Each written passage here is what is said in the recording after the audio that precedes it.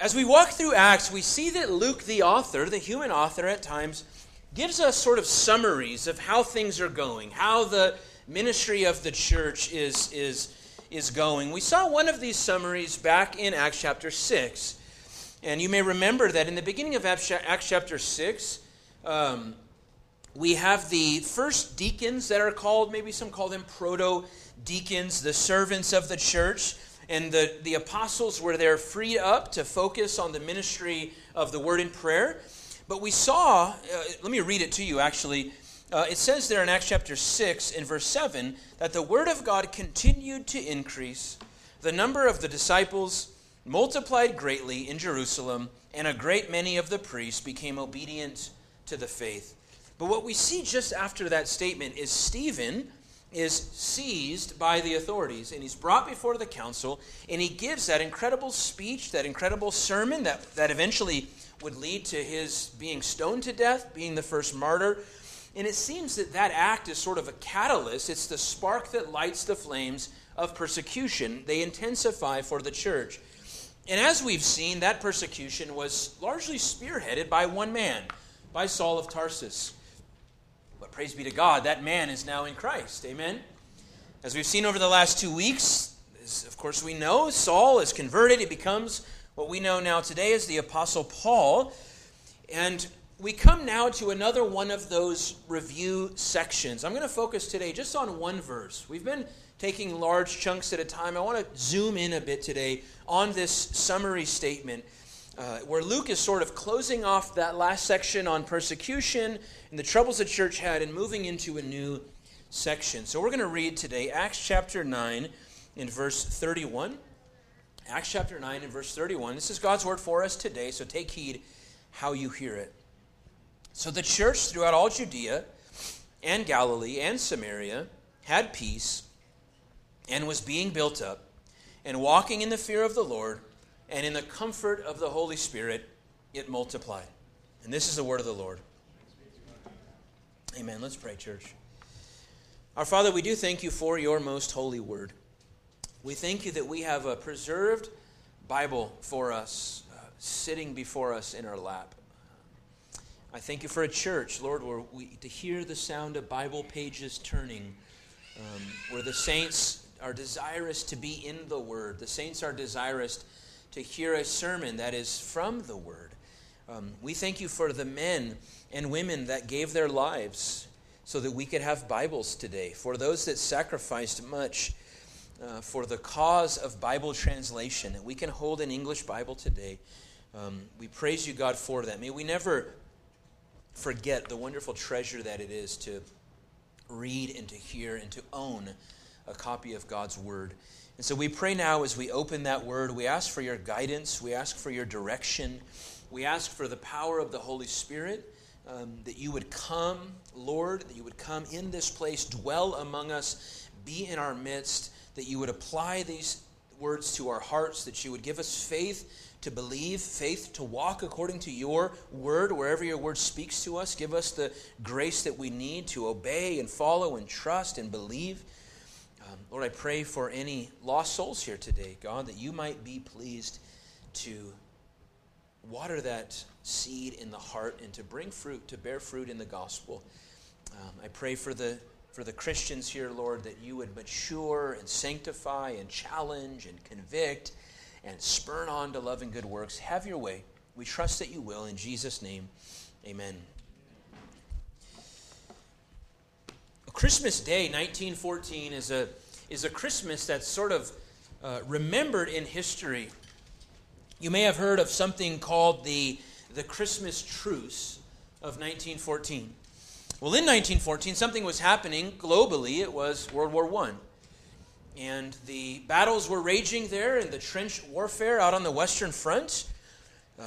But Christmas Day that year, there was truces all across the battlefield. Many soldiers wrote home, and their letters have been preserved, telling the tale of the truce that they had on Christmas Day. One writes that they heard a German soldier from the trench shouting out, "You no shoot, we no shoot." British soldiers and German soldiers exchanged that day their rifles for cigars and glasses of wine. They literally erected Christmas trees there in the trenches and sang Christmas carols together. Sort of a sad picture of the reality of senseless war, when men that have no real grievance with one another are killing one another. But for that momentary time, they laid down their arms and had a truce on Christmas Day, a beautiful thing to consider. Well, the church in Acts chapter 9 is experiencing also a time of peace, a time of reprieve from the war that they were just in. It's not gone. Let's not go that far. But there is something of a time of peace. The Lord has given his church a chance to take a breath, if you will. We just heard that Saul was going from house to house, synagogue to synagogue, and kicking in doors and arresting Christians. But praise be to God, Saul is now claimed by Christ. He's been given a new heart, and now in our text, he serves the cause of the gospel. We see something here that's a first mention in the book of Acts, and that is the church in Galilee. We have not heard of any Christian activity in the region of Galilee, and that's helpful for us just to recognize that Luke and every Bible author is being selective with the material that they present to us. Don't expect Luke to be exhaustive. Don't expect because one verse ends and another verse begins that the timeline is from one day to the next. I think we discussed on Sunday night last week that when you go from verse 22 to verse 26, 3 years passes by. Or from his conversion to Jerusalem, 3 years passes by. Reading in the text, it seems that these things are just chronological, immediate. But we hear of a work in Galilee. And what that means is that Jesus is faithful to his promise. And he promised his church, you will be my witnesses, Jerusalem and Judea, Samaria, to the ends of the earth. So we have a Christian witness down south in Jerusalem. We have a Christian witness up north in Galilee. And we have a Christian witness in the center in Samaria. That is, at this time already, the whole of the Jewish land has been evangelized. Now, everyone is not converted, and every soul has not heard the gospel, but there are works beginning in every region, largely in the Holy Land. That's a wonderful thing to see already in the history of the church. And as I said, the Lord has given the church a time of peace. The fear of Saul has subsided. And we know that there are times where the church has a great measure of peace. And there are times where the church is brought through terrible storms, where the Lord allows the enemies of his bride to mount a formidable offense against the church for his sovereign purpose. He allows these things. And whether it be a time of peace or whether it be a storm, all the while the church is called to be faithful. That's our duty. Amen? To be faithful in the context that God places us in the time he places us there. To trust the providence of God and to keep our hands to the plow. Sometimes in the storm, all the church can do is cling to the Savior, cling to one another, and whatever comes our way. At other times, when there is peace, the church ought to be strengthened and built up and to be prepared and fortified for the trial that is surely to come. I don't know the mind of God, but I think maybe at least one thing that the Lord is preparing his church for here is the Gentile inclusion. It will not be a little event in the life of the Jewish church. But three things that we'll see today take place during this time of peace that lead to the multiplication of the church. We'll see the church today as a built-up church, a reverent church, and a dependent church. A built-up church, a reverent church, and a dependent church. My proposition today is this: God builds the church that walks in the fear of his name and trusts in the power of his Spirit. God builds the church that walks in the fear of his name and trusts in the power of his Spirit. This is not a formula for church growth. This is not to say if we do A and B, God will always do C. But I do believe that the church that walks in the fear of God and trusts in the power of the Spirit will be built up as God is pleased to build his church. Amen? So let's look firstly at a built-up church. This is one of those statements, like many statements, sentences that are in the New Testament, that in Greek are one long sentence, but it doesn't really transfer over well into English. And so most translations have turned this verse into two sentences because it's sort of awkward in the Greek. But I want to read to you just a rough, natural Greek translation from Greek into English, not my work. But I thought it was helpful to see just how it's sort of rawly parsed out. It says, "Then the church throughout Judea and Galilee and Samaria had peace, being strengthened and going in the fear of the Lord and in the comfort of the Holy Spirit, it multiplied." So while the church has peace, it is being strengthened and it is going in the fear of the Lord and in the comfort of the Holy Spirit. So we see firstly there, the church is being strengthened. This is a built-up church. Now, this is a big sort of compound word there. It's one word in the original language. And the verb there is a present passive verb. I usually don't use these sort of things, but I think it's helpful here. The word is one word that's in the present tense, meaning it's an ongoing action with no conclusion that is in sight. It's a work that is continuing, but it's in the passive voice, meaning the church is not the one doing the building. The church is being built up by an outside agent. Namely, the ascended Lord Jesus is the one strengthening his church, building up his church. And it's an ongoing divine activity that God is doing that the church is not the ultimate cause of. You remember Jesus said, "I will build my church." Now, did he mean only when he was on earth in his embodied incarnate ministry? Of course not. His church, we would say, on scales of today, was minuscule during the earthly ministry of Christ. But he is now at the right hand of his Father, as he was there, building his church. Thus that the gates of hell will not prevail against it. And Christ is here building his church. And we see that in the Bible authors often love to use language tying the church to something of a building.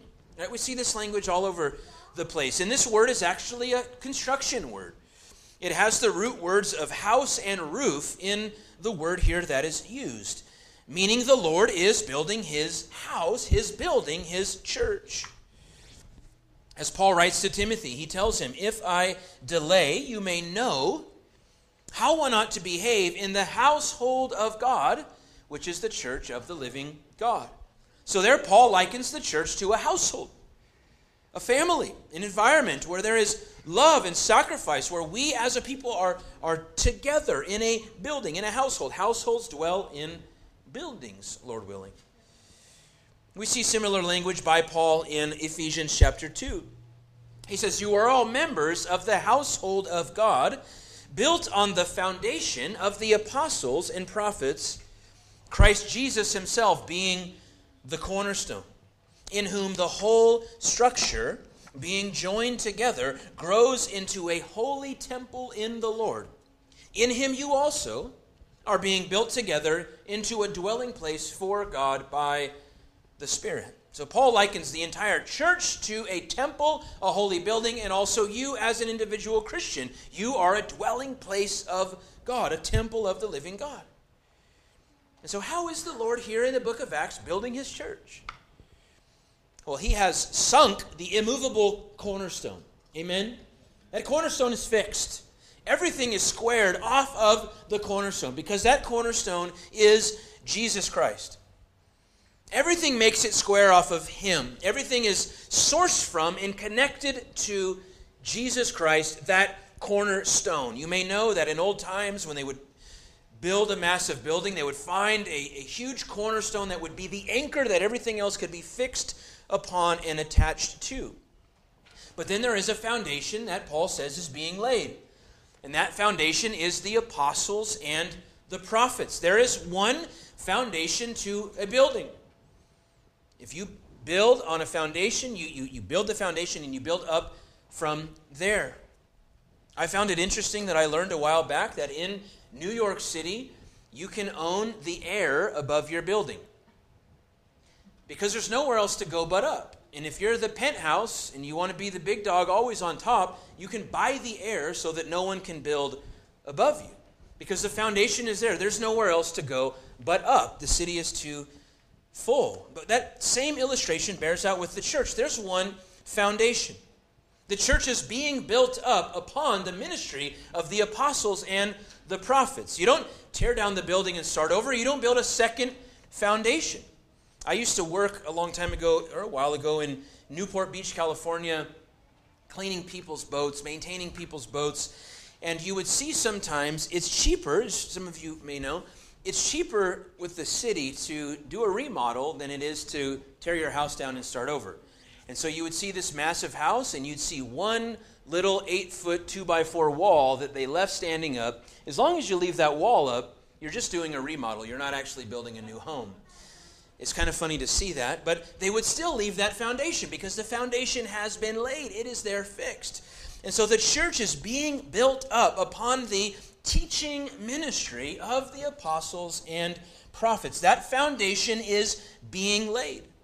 The church is being built up through the gifts and graces of her ministers, and subsequently then through the gifts and graces of the body of Christ. As we have seen these saints early on, zealous for fellowship, zealous to be together. And so we might say it like this, that the ministry of word and sacrament is feeding the faith of the saints. They're growing in the grace and knowledge of the Lord Jesus Christ.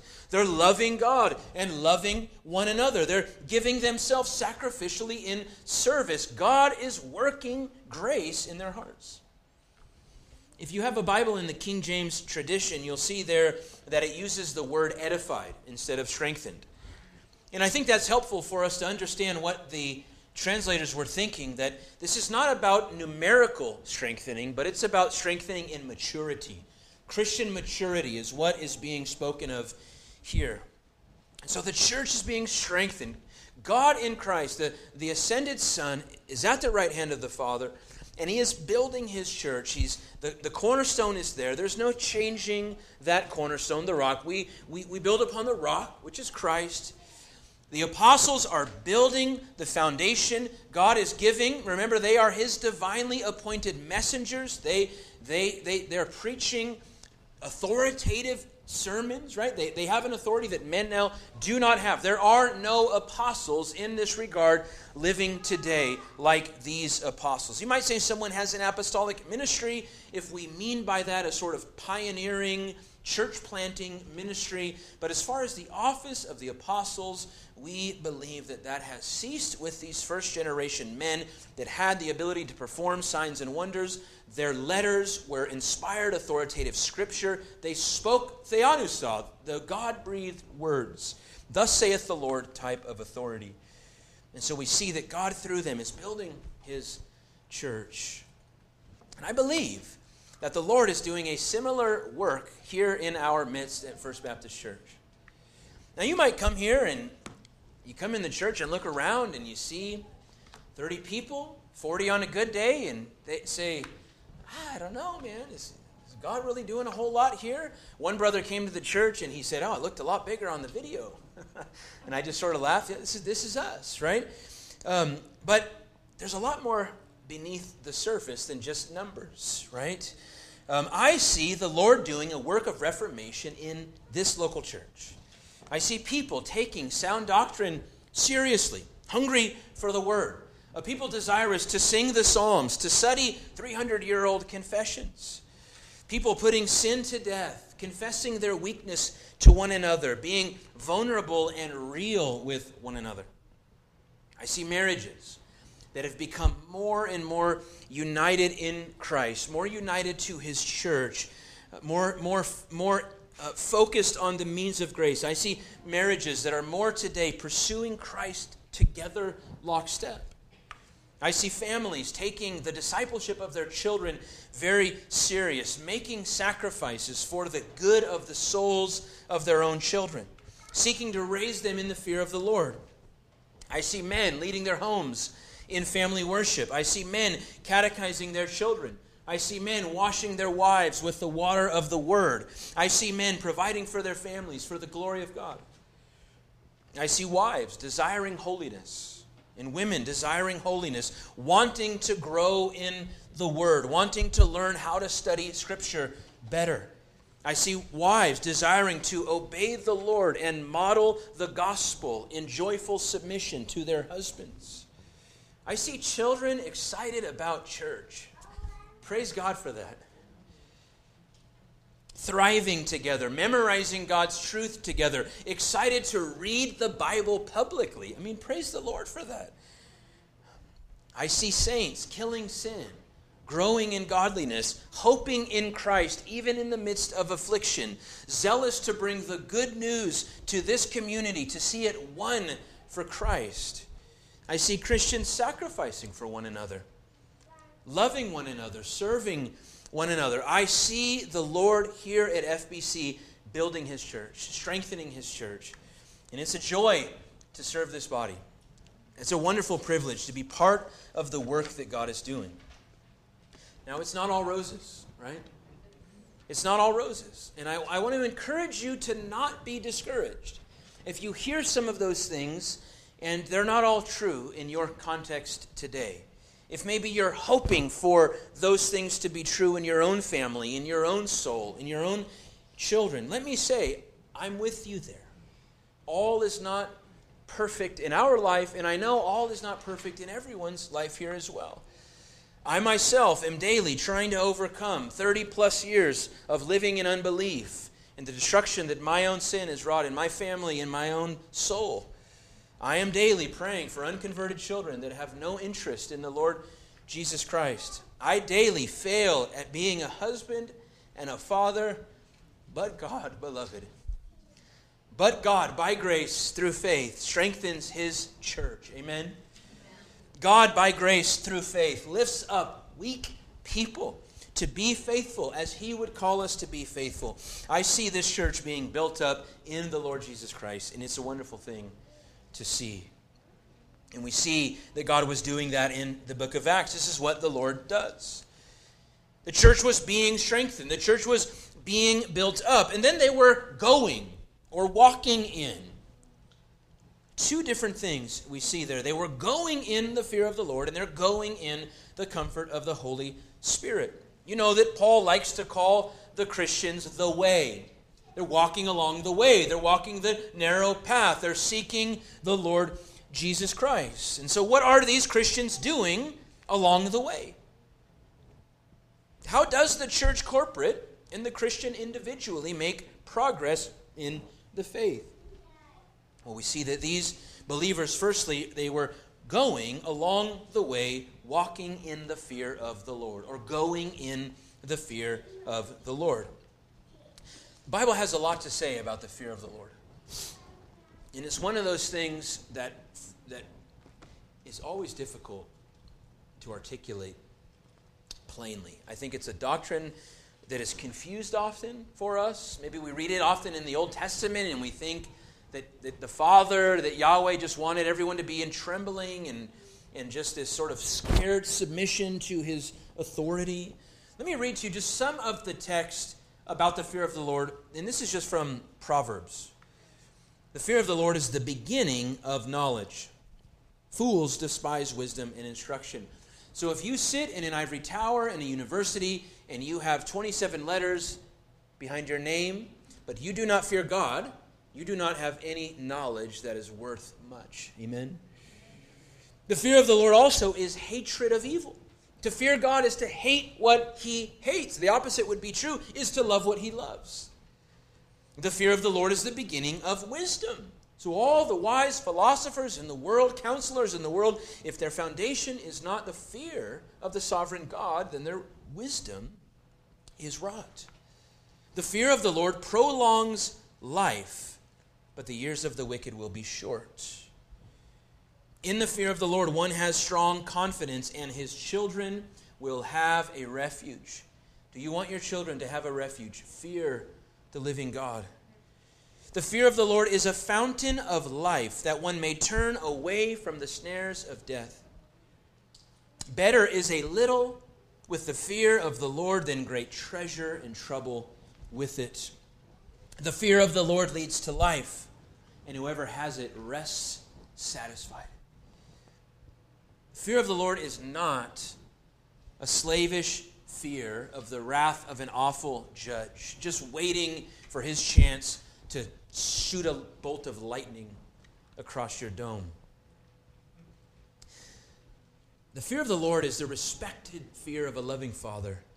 Let me say it like this. The fear of the Lord is to live in the awareness of the presence of the Holy God, to live by the truth of His promises, and to do so with a God-centered focus in all of life.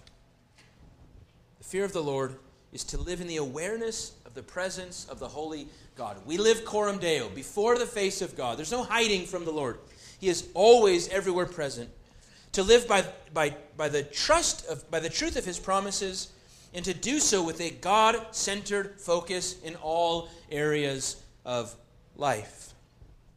In every area, to acknowledge the presence of God, the glory of God, the holiness of God in your marriage, in your parenting, in your vocation, the way you deal with your boss, the way that you work in your office when no one's looking and no one's around, the way that you treat your children, the way that you treat your friends and coworkers, the things that you do on the internet, the things that you watch on the television, the places you go, the way you spend your money, the way you order your finances.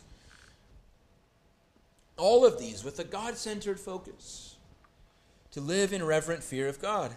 And these saints are living just in that, in a new submission to their new Lord Jesus. They're living now in light of His commands. They're walking as He walked. They're putting away the things that do not honor the Lord. It's simple in word, but it's a fight in practice. Amen? It's simple to say, put away the things that do not honor the Lord. And we get that in principle. And we say, amen, yes, all day. Why would I not do that? But then we battle with the flesh. And we must put the flesh to death. They're conforming their lives to the teaching of the apostles and to the Scriptures. So how can we walk in the fear of the Lord? Practically for us, I have just two thoughts here.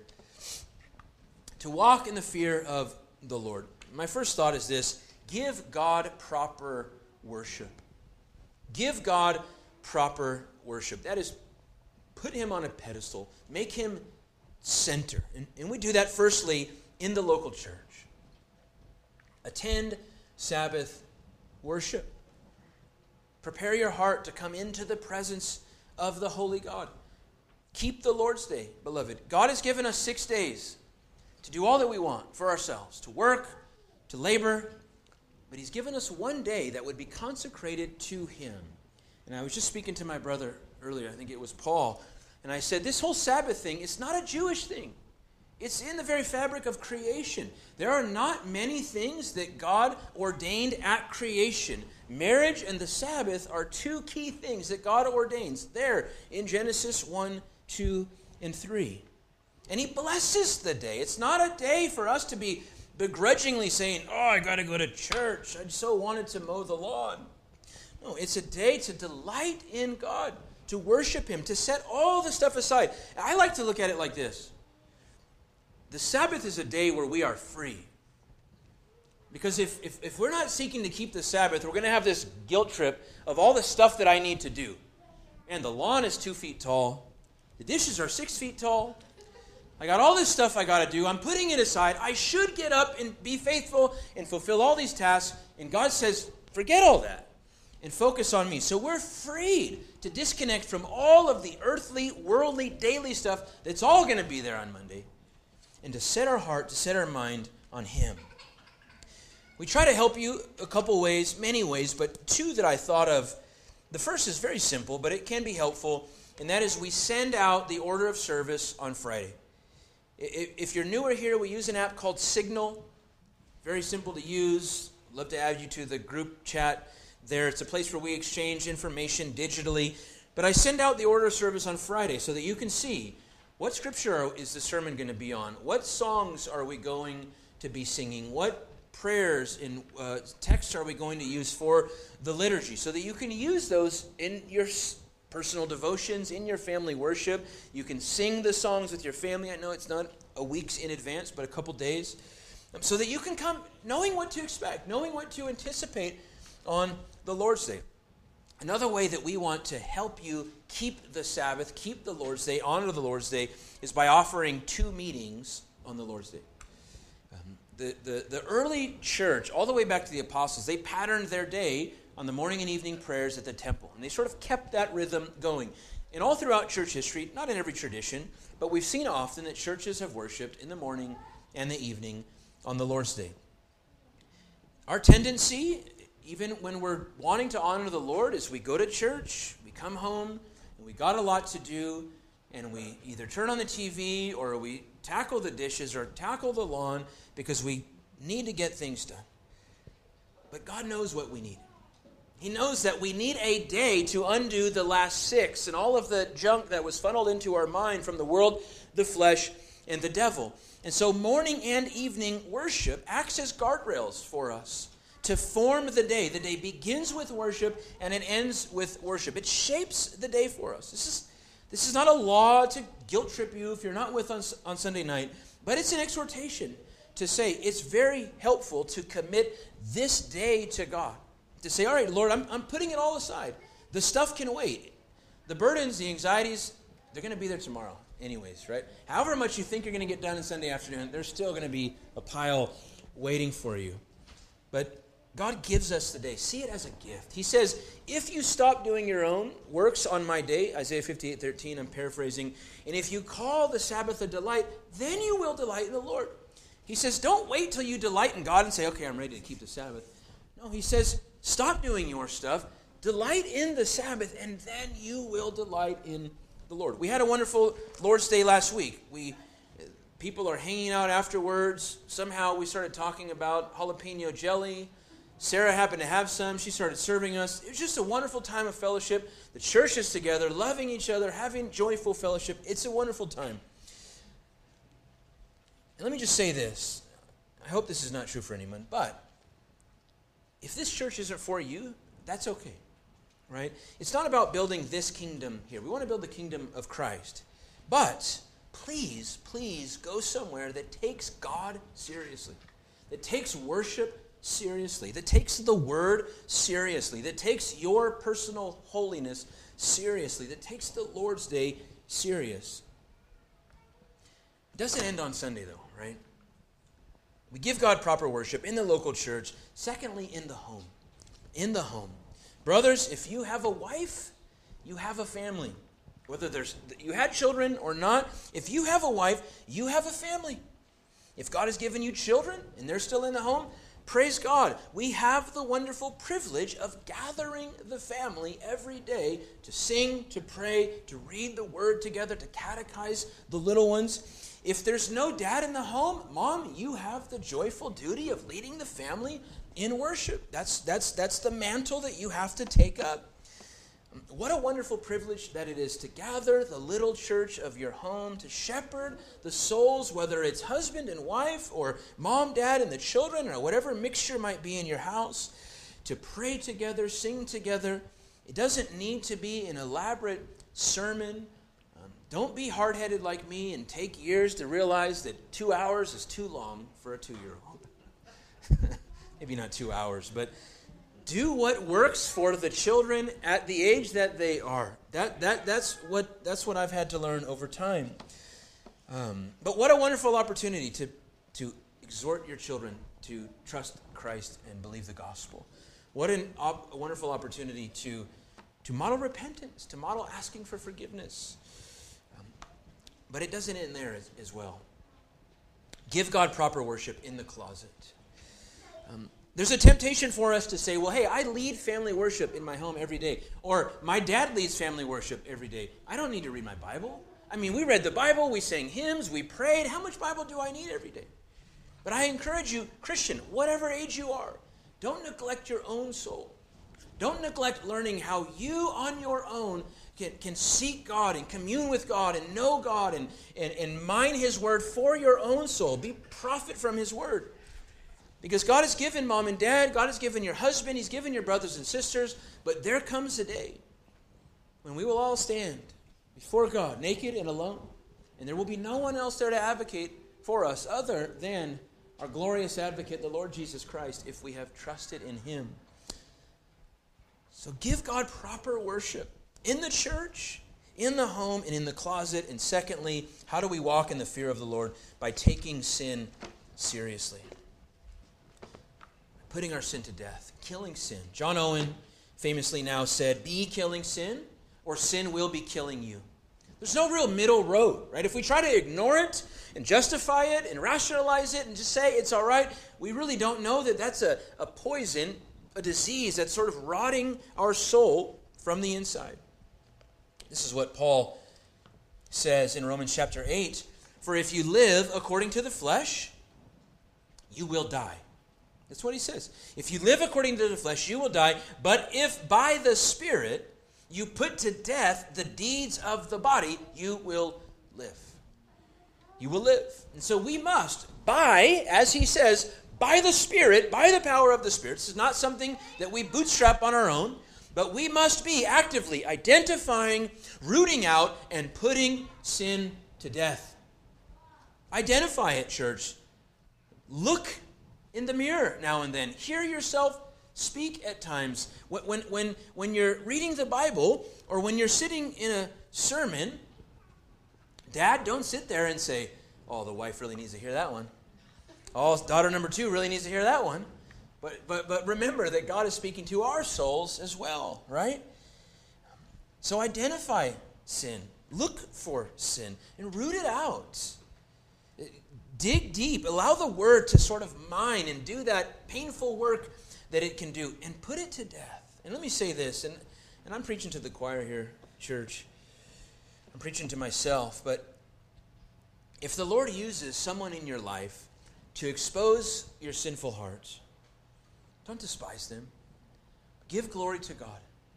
Don't focus on how they may or may not have tactfully pointed out your sin, but praise God for His grace to shine that light, to give you a helper that loves you enough to say, hey, you're off here. Repent. Walk new in the Lord Jesus. Children, when mom and dad are on you again about something that's been going on, don't despise them for saying, that's yucky in your heart. That's sin. You got to put it to death. They love you. Love them for that. It hurts. It hurts in the moment. The Bible says that no one loves discipline over our sin, right? There is not a person that says, yeah, I just got corrected. I'm humiliated. I feel like an idiot. This is fantastic. But in time, it bears the fruit of righteousness. It bears fruit over time. It's hard work to have our heart exposed and have to see again. And I thought that died 10 years ago. It's still there. But that's God's grace, allowing the light to be shown. So don't despise those that God gives you in your life to point out, hey, you're wrong. It's going to be those usually that know us the most, that love us the most, that see us every day. And secondly, under that heading of taking sin seriously, secondly, model repentance. Model repentance.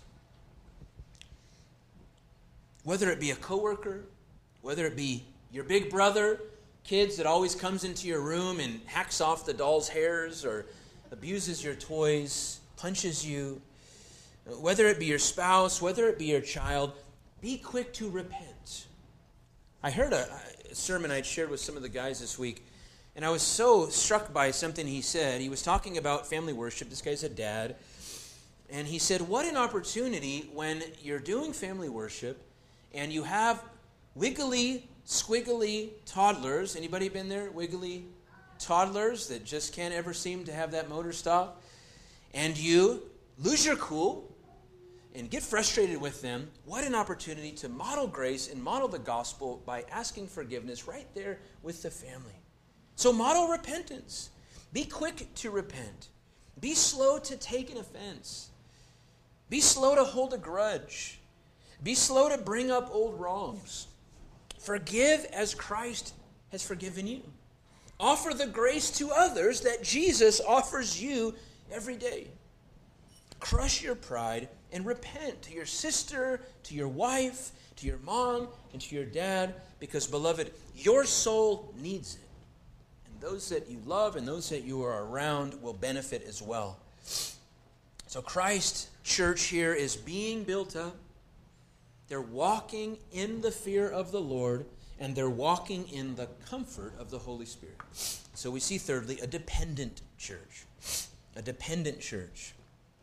This word here is another sort of complex word that that one English word doesn't really do it justice. You know the word probably paraclete from John chapter 14, 15, and 16, where Jesus says, I'm going to send you the helper or the comforter or the advocate, translated different ways, as different Bible translators are trying to really pin down, how do I communicate this word in a way that defines it well?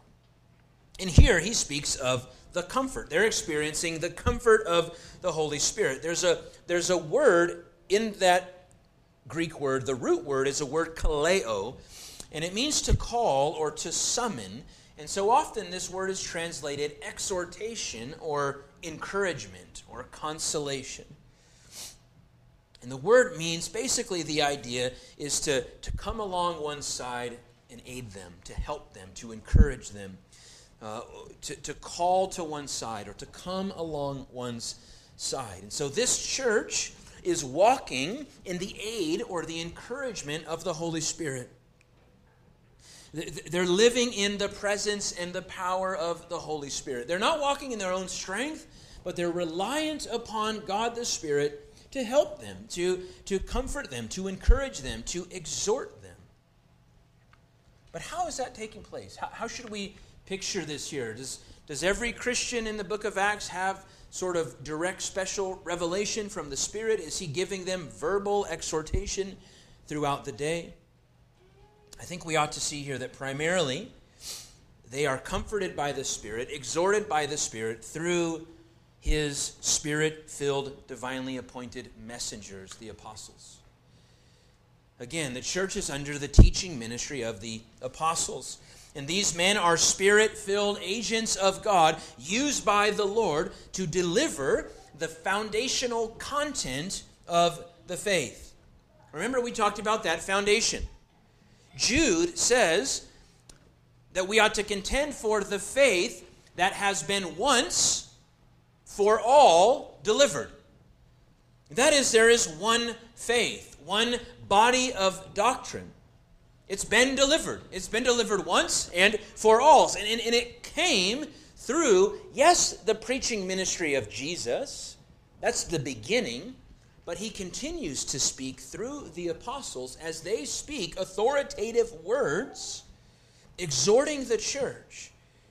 And so this comfort of the Holy Spirit is delivered by the apostles. The Spirit is ministering and encouraging and strengthening his church through the preaching and teaching of the apostles, and then subsequently through his indwelling of all believers, as he strengthens them and fills them and spurs them on to walk in the fear of the Lord.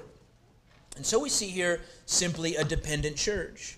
That is a church that's not trusting in the arm of the flesh, not trusting only in their own ingenuity, their own wisdom, their own know-how, their own skills or skill set. But we see a church that is trusting in the arm of God, reliant upon the power of the Holy Spirit, seeking daily spiritual communion with the Lord through the ordinary means that he has appointed. And I can say that because we saw that in Acts chapter 2:42, that they devoted themselves to these things initially. So how can we walk in the encouragement of the Spirit or the comfort of the Spirit? What are some ways that we can walk in the comfort of the Spirit? The first thought I have is this: embrace your weakness. We talked some about this last week as we saw Paul with his thorn in the flesh. Embrace your weakness. Pride is a surefire way to stifle the pursuit of spiritual strength. If I'm proud, think that I'm all that, think that I'm got it going on pretty strong, think that I don't really need to be on my knees in the morning, think that I've matured and come a long way and I got this dad thing, this mom thing, this husband thing, brother, sister, whatever it is thing figured out.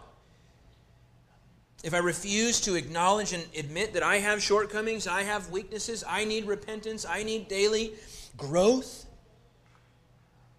we will not get to a place of dependence. We won't see our need for the Lord if pride is so clouded our eyes to think I'm doing okay.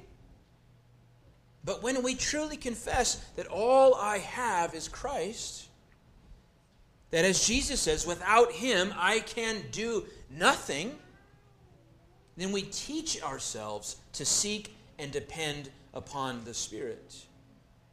I might say that whether it's pride or humility, we're discipling our own heart and our own soul. Am I dependent upon my own strength, or am I dependent upon the Spirit of God? So embrace your weakness. Weakness is a good thing for the Christian. It's not cool in the world, but it's a good thing for the Christian, because it's then that we, if I could use this word, channel the Spirit's strength. It's then that we are reminded of the necessity to be on our knees. And we all know this. When we're walking through some very difficult trial, we hit our knees and we feel that sense, God, I need you now. I need you today. I can't get throughout the day without prayer, every hour, every moment. There's just this radical neediness of the soul. And then he gets us through that trial, and it's easy to sort of forget that, no, I'm still that needy. I'm still that dependent. It's just grace that's carrying me, and life is relatively easy for now. So embrace your weakness. Secondly, be filled with the Spirit's word. Be filled with the Spirit's word. That is, read, ingest, digest, chew on, and stew on the word of the Spirit of God. I mean, how is it that we grow as Christians? We grow as the Spirit works through the word. The Spirit takes that word, applies it to the soul, renews our mind, builds up our faith. Our minds, as I said, are renewed by the Spirit working through the word. Your faith grows and is strengthened by the Spirit working through the word. Sin and self is decreased by the Spirit working through the word. So be filled with the Spirit's word. Have it in your mind, have it in your heart, memorize it, read it, reflect upon it. Sing it back to God, pray it back to God, preach it to your own soul. I've been reading in the book of Numbers recently, and I was appreciating something Moses does. A lot of us here love that text in Exodus when Moses says, "Show me your glory." And the Lord passes by and says, the Lord, and he gives all of these attributes. Well, what does Moses do? Now the people have rebelled against God. He sends them out into Canaan, and they spy out the land, and 10 of the spies, as you know, are terrified. And they say, these people are too much. And Joshua and Caleb say, no, these people are bread to us. God is going to deliver us. Let's go. He is with us. And they want to stone the messengers and destroy them. And they say, let's raise up a leader and let's go back to Egypt. And God comes to Moses and he says, I'm done. I'm done with these people. How many signs do they need? How much do I have to do? I've delivered them. I've blessed them. I'm going to destroy them. And Moses, I'm going to make of you a great nation. And do you know what Moses does?